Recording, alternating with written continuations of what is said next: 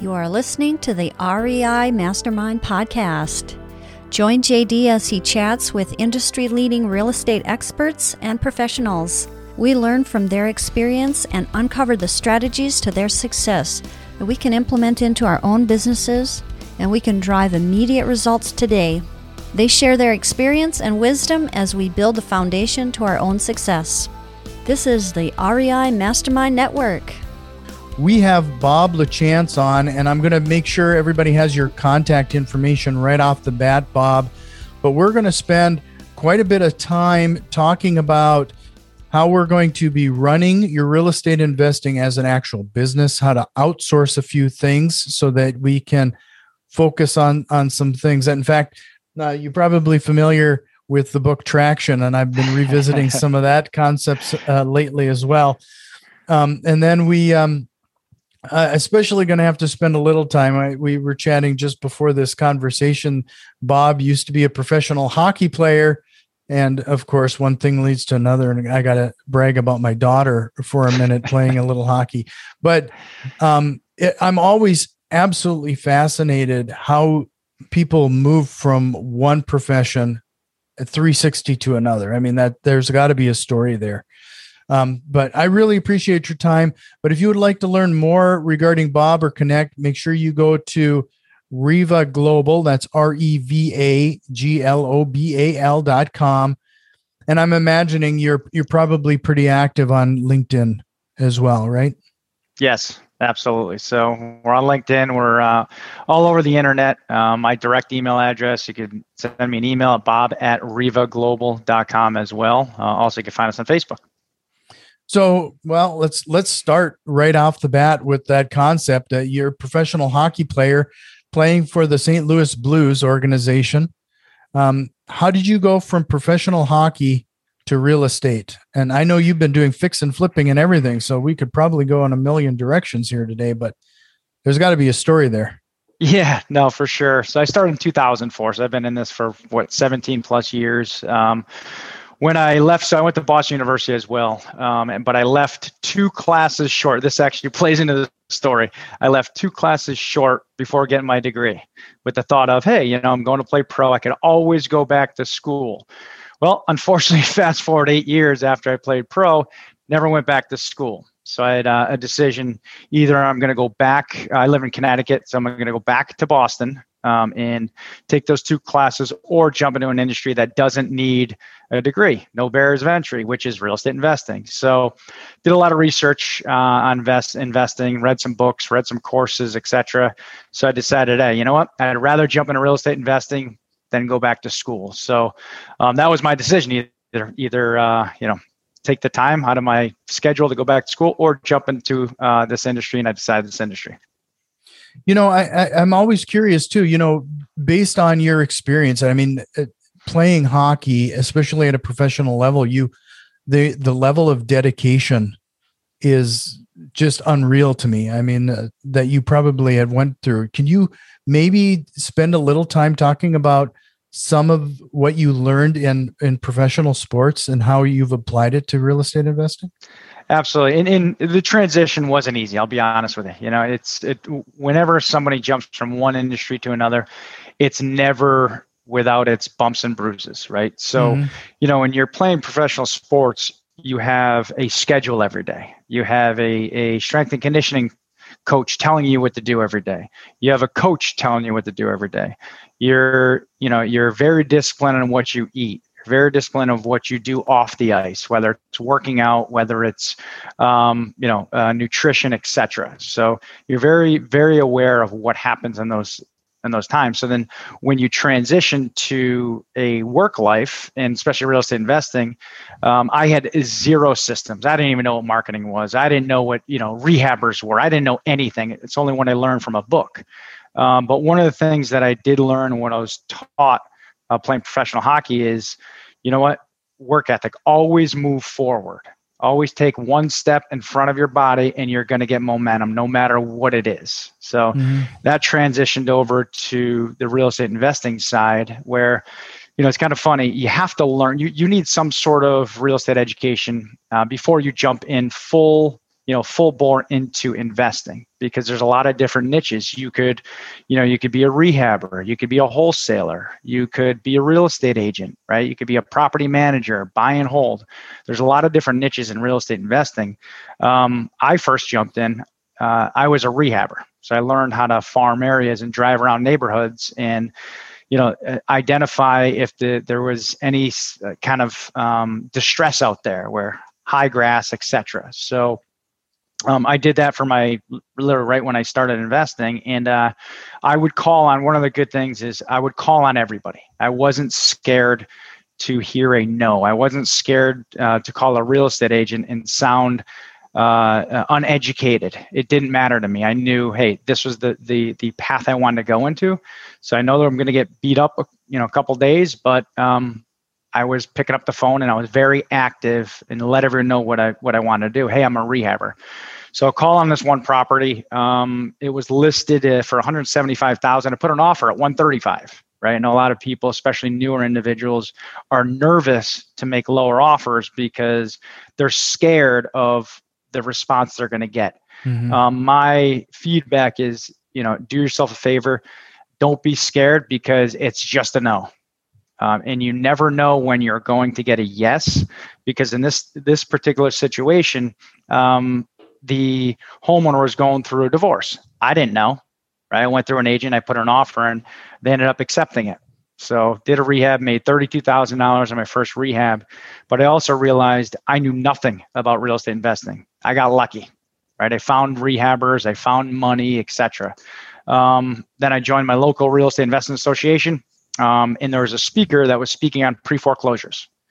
That's properties that are over-debted, which means that the property debt would be $200,000, but the value would be $150,000. So I learned from a speaker on how to do that, and then I also learned from a mentor. I got a mentor right away in my local market, and we just hit the ground running. And I did short sales for a long time after that. So that's just a little bit of my story. Well, I mean, there was a lot of reinforced lessons there that I'm sure some of my listeners are kind of tired of hearing me mentioning. First of all, you were talking about making those dials and making those calls. It's that persistent, consistent behavior that eventually gets you where you want to go. I've even gone to the point of suggesting that people should take an inventory of those money-making activities that they can focus on, pay attention to. And if it's not on that list, if it's not making you direct money, you don't do it during business hours. You do those after hours. But I really like that that's exactly what you did. You were making those dials, finding that next opportunity. But once you do this a few times, you eventually start to have that track record where, every 1 in 10, 1 in 50 is a yes.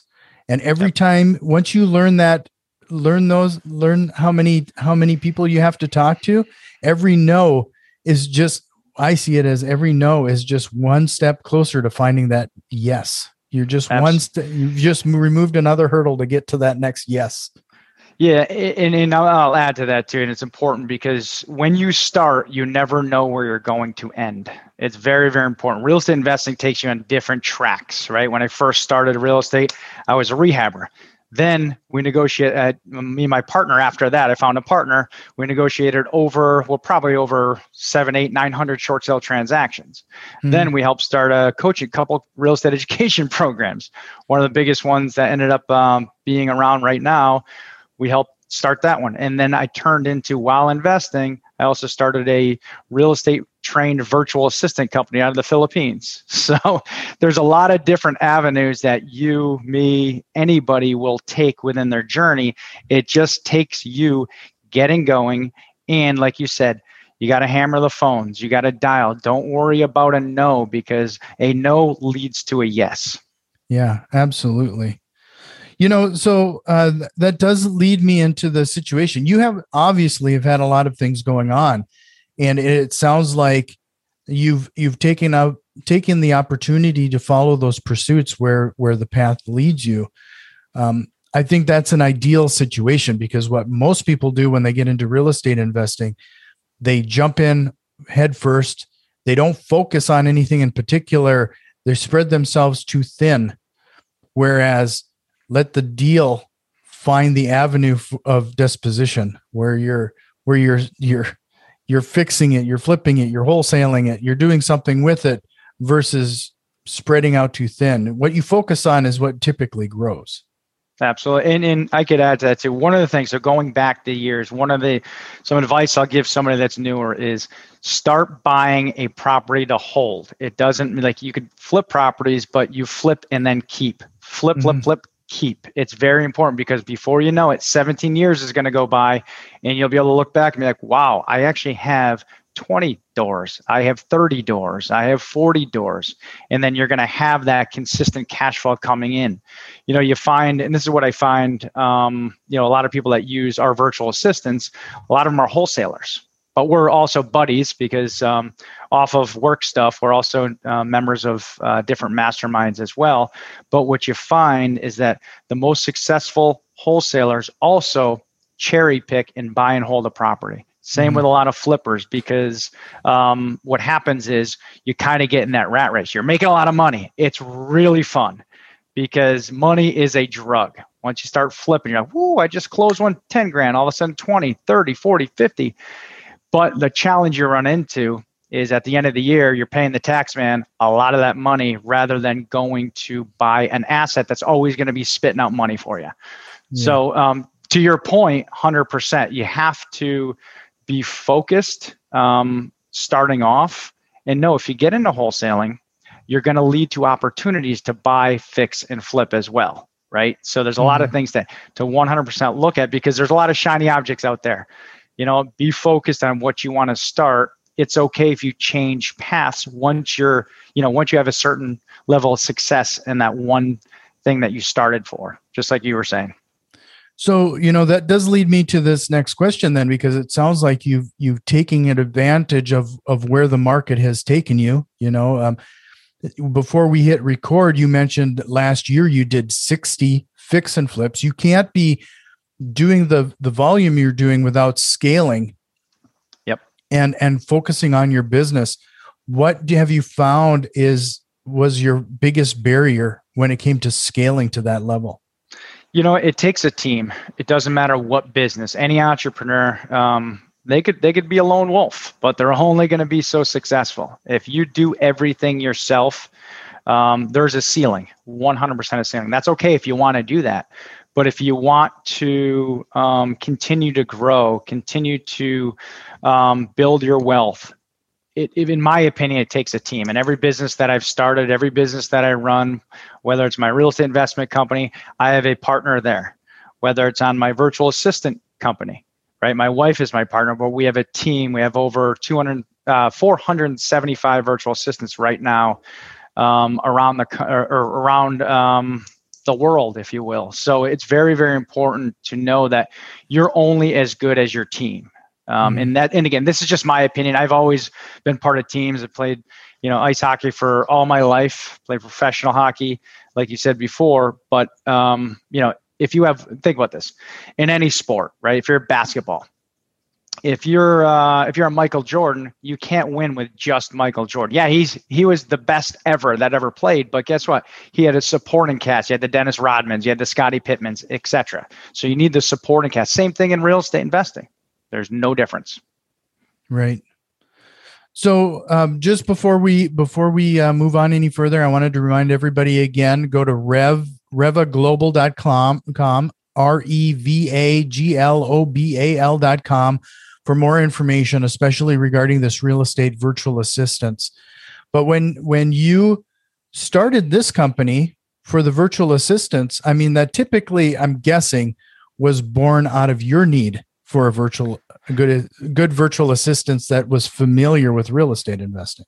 Absolutely. And I did mention to help start two different national coaching programs. And one of the coaching programs that we're doing also in our real estate investing company, one of the biggest needs is to try to find more time in your day. Because, when either if you're working part-time or full-time, or you're doing this full-time, there's always one thing that creeps up, and it is time. There's always time constraints on everything. So, it took me years to figure out, all right, how do we create more time in our day? And it was affordable outsourcing.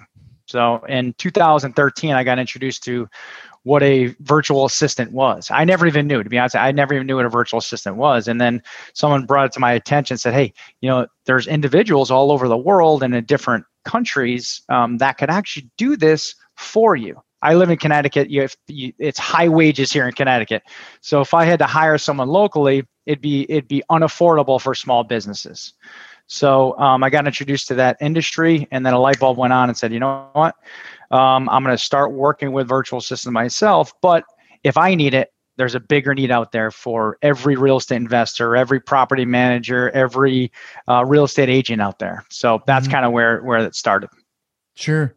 So, could you spend a little time, because we all have, I think we've had various degrees of experience with virtual assistants. What makes this attractive is that it sounds like they're going to have some more background in the industry than somebody you're going to find on Fiverr. Yep.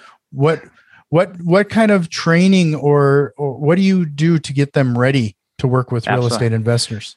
So all my virtual assistants are the Philippines. The reason why I picked Philippines, I tried all over the world.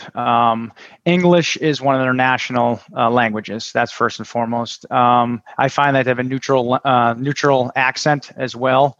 And the way they grow up, they're a very loving culture, right? They look at your business as their business and very, very caring. So for me personally, there's a lot of customer service call centers out there in the Philippines. So a lot of them learn this stuff growing up. So for me personally, in the help that we need, whether it's social media management, whether it's cold calling, whether it's following up, etc., all of those tasks in and of itself are things that are very, very normal for the Philippine culture. But to get back to your question, we actually we train for a month straight. So anywhere between 3 weeks to a month of training our virtual assistants. So we have our own sourcing and recruiting department in the Philippines, which moves then into our training department. So not everybody that we source or we recruit gets through to our training team. We go through thousands of applications per month just to get to the cream of the best virtual assistants that even make it into our training department. Then they go through, like I said, 3 weeks to a month of training, and not everyone gets through. So we weed out the individuals that would not be good for me or would not be good for you. And then they go right to we call it a placements team. Placements team is like Match.com as an example. They'll look to exactly see what qualities and what type of tasks that you want your virtual assistant to do. And then they'll match that virtual assistant up with the tasks that you want. Then it moves over into our ops team, which we call a client service manager that manages the relationship between you and your virtual assistant, handles all HR, etc. So that's just a little bit of overview, but we go through about 3 weeks to a month of training virtual assistants for our clients. Yeah, could you give us some examples of what is some of those common activities that they can do for you? Absolutely. Social media marketing, jumping on Facebook, building a buyer's list, also cold calling. There's a lot of phone work being done because one of the challenges that we see with a lot of investors is, sitting on the phone. If I'm going to grab my phone and be on the phone all day long, it drains your energy. It is tiring. To generate leads, to see if individuals are interested in selling their property, that takes a lot of time. So if you're the principal in your business and you're doing that all day long, you will get drained. So what I found from the years and years and years of doing this, I did this first when I first started real estate. I would door knock and then I would go home. I would skip trace, try to find out those individuals that I door knock what their phone number is, and I would call. I would call for 3 hours a day, every single day from Monday through Friday. And that burns you out pretty quick. So you got cold calling, text messaging. They can manage direct mail. They could pull lists for you. They could run comps, property management, companies use ours to do leasing, lease renewals, etc. So I know I lay down a lot. If you wanted to ask questions about that, I could go on forever. Yeah, no, well, we could spend quite a bit of time on this. So I'm always curious too. Do you get like a dedicated resource? Is it shared? And if it's shared, how does that work? Yep. So we offer full-time or part-time virtual assistants. So a part-time virtual assistant would be 20 hours a week and a full-time would be 40 hours a week. And they're dedicated to you. So if you have a part-time virtual assistant working for you, we promise and we aim to give our virtual assistants full-time work. So they'll be 20 hours with you and 20 hours with me. Obviously not in the same hours. So part-time, full-time model. Yeah, no, that's especially important. Like I've worked with a virtual assistant company at one point, and it kind of was more of a pool of resources, right? And it never gave me an opportunity to have anybody understand how I worked, how I wanted to handle certain things. We use certain sales strategies when we make phone calls that we would like to incorporate, and it was more of along the lines they'd answer the phone, and a script would pop up on their screen and they're just reading it and it sounds read. I mean, it's not. And that's the difference, right? You have some kind of group style call center style companies, or you have one-on-one. I found that the one-on-one model for us and all of our clients works out very, very well. And for my own business, works out extremely well. So, well, being in the Philippines, this, and being dedicated like this, I really don't have a barometer as to how expensive something like this is. I mean, it almost sounds on the too good to be true when it comes to some of the situations there. What I hate to put you on the spot, but pricing, how reasonable is that? Not at all. I'll explain it. So for full time, it's $9.60 an hour. Part-time, it's $10.60 an hour. We pay for all the benefits for our virtual assistants. We have the best insurance in the Philippines. So, no one has to shoulder that. All of the bonus money that you want to give to your virtual assistant goes right to them. So it's very, very easy. $10.60 an hour for part-time, $9.60 an hour for full-time.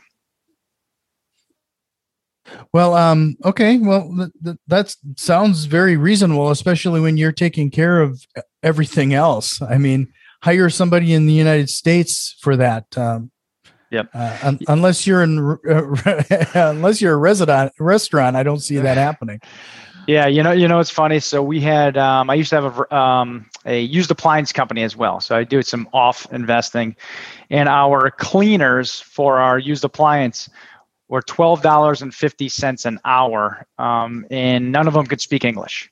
So the challenge of finding anybody local is slim to none for that amount of money. So, and this is $10.06 an hour.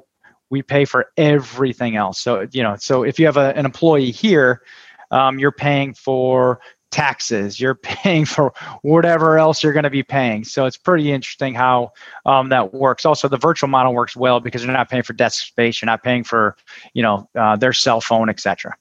Sure. How hard is it? Let's say you did a part-time thing. Have you found that a lot of your VAs, when they're not being actively told what to do, like they find things to do? Like it's not something that's just ticking away the bill? Yeah, no, great question. So we have a client service manager that actually manages the relationship. So we have our virtual assistants send out end-of-day reports to make sure that you know exactly what they did that day. So our client service manager, along with you, will look at the end-of-day report and say, wow, well, you called, let's say you cold called 400 calls one day. Next day, you called 200. So now the client service manager and you have a conduit to say, hey, what happened there? Was it why was it 400 one day, 200 the other? So we have a stopgap in exactly what you're saying, which is extremely important. I think, that is one of the things how we separate ourselves from a lot of the other companies is we have, a second line that will help you manage your virtual assistant. Sure. Okay, so I'm going to shift the conversation back just a hair back to scaling and treating this real estate investing as a business. But I'm going to focus on mindset, because I think we're talking about a pretty significant mind shift for people when they're considering something like this and scaling for the first time. First of all, you're probably the jack of all trades right now. You're doing everything yourself. You've hit a plateau and you need to let your baby go a little bit. So having that confidence in somebody else to do some of those tasks, would you say that's probably one of the barriers you're dealing with? Yeah, it's funny you say that. So there's so much stuff to do as a business owner. I mean, you know that, right? With just having a podcast, there's so many moving parts to get that podcast to the air, right? Mm-hmm. Same thing with investing in real estate. You have your marketing, right? So you have to set up that marketing, whether it's a direct mail, cold calling, text messaging, Facebook ads, whatever you're going to do. You have your marketing. And if you don't have any marketing, you don't have a business, because you don't have leads coming in. It's typically how that works. So those are a set of tasks under one department. Then that goes to, hey, once the phone rings, that needs to go to your acquisition team. So now you need, and this is everybody has all these hats at the beginning. Then you have to take that call. You have to really vet it. You have to see if it's a lead. And if it is a lead, you're going to set an appointment for yourself to go meet at that property, right? So now you're taking a lot of time out of your day. Now you have to negotiate the contract. You have to write the contract. You have to make the offer. Once it's accepted, now you have, transaction coordinating work. You got to call your attorney, your title company, right? You got to line up funding depending on your exit strategy. If it's a wholesale, you have to now, again, pick up the phone, because you already have to have a buyer's list, and you now have to sell that deal to a buyer. Mm-hmm. So there's a lot of moving parts. And if it's a rehab, we could go off on, working with your contractor team. But there's a lot of moving parts. To your point, there's a lot of moving parts in this business that you have to start getting off of your plate to get a life back, right? Time is our biggest challenge in being any entrepreneur. Yeah. No, I wanted to take a second too to remind everybody that the reason we typically have gotten into real estate investing is to earn back some more time. I mean, we don't typically get into real estate investing to essentially give yourself a 120-hour a week job. I mean, we're trying to recapture some time, and this is a great way in which to do that. And sometimes you have to decide to let a few things go. Yep. So one more time, I wanted to remind everybody, rivaglobal.com. I'll make sure to have those links in the show notes, as well as Bob's contact information regarding the social networks. But I do have a couple last questions for you here, Bob. One of them is, now that you've been in real estate investing for as long as you have, doing 60 or more fix and flips in a year, what is the one thing that you've learned now that you wish you would have known when you first started? Start keeping earlier. And that is, you look back, and that's a great question, because no matter what industry is, that's a fantastic question. If I look back and I could kind of see into the future, it would be holding, because there's a lot of benefits from it. I mean, you look at appreciation alone in this weird market we're in. If you bought back in 2004, or you bought in 2011, or if you bought whatever, prices back then, they seemed high. The prices always seem high, no matter what. It doesn't matter. You're like, it seems high. But now they're really high. So and if you're paying down debt and your rental income is positive, I won't go anything lower than $300 per month per door. That's just something that we do here, right? I mean, that's it.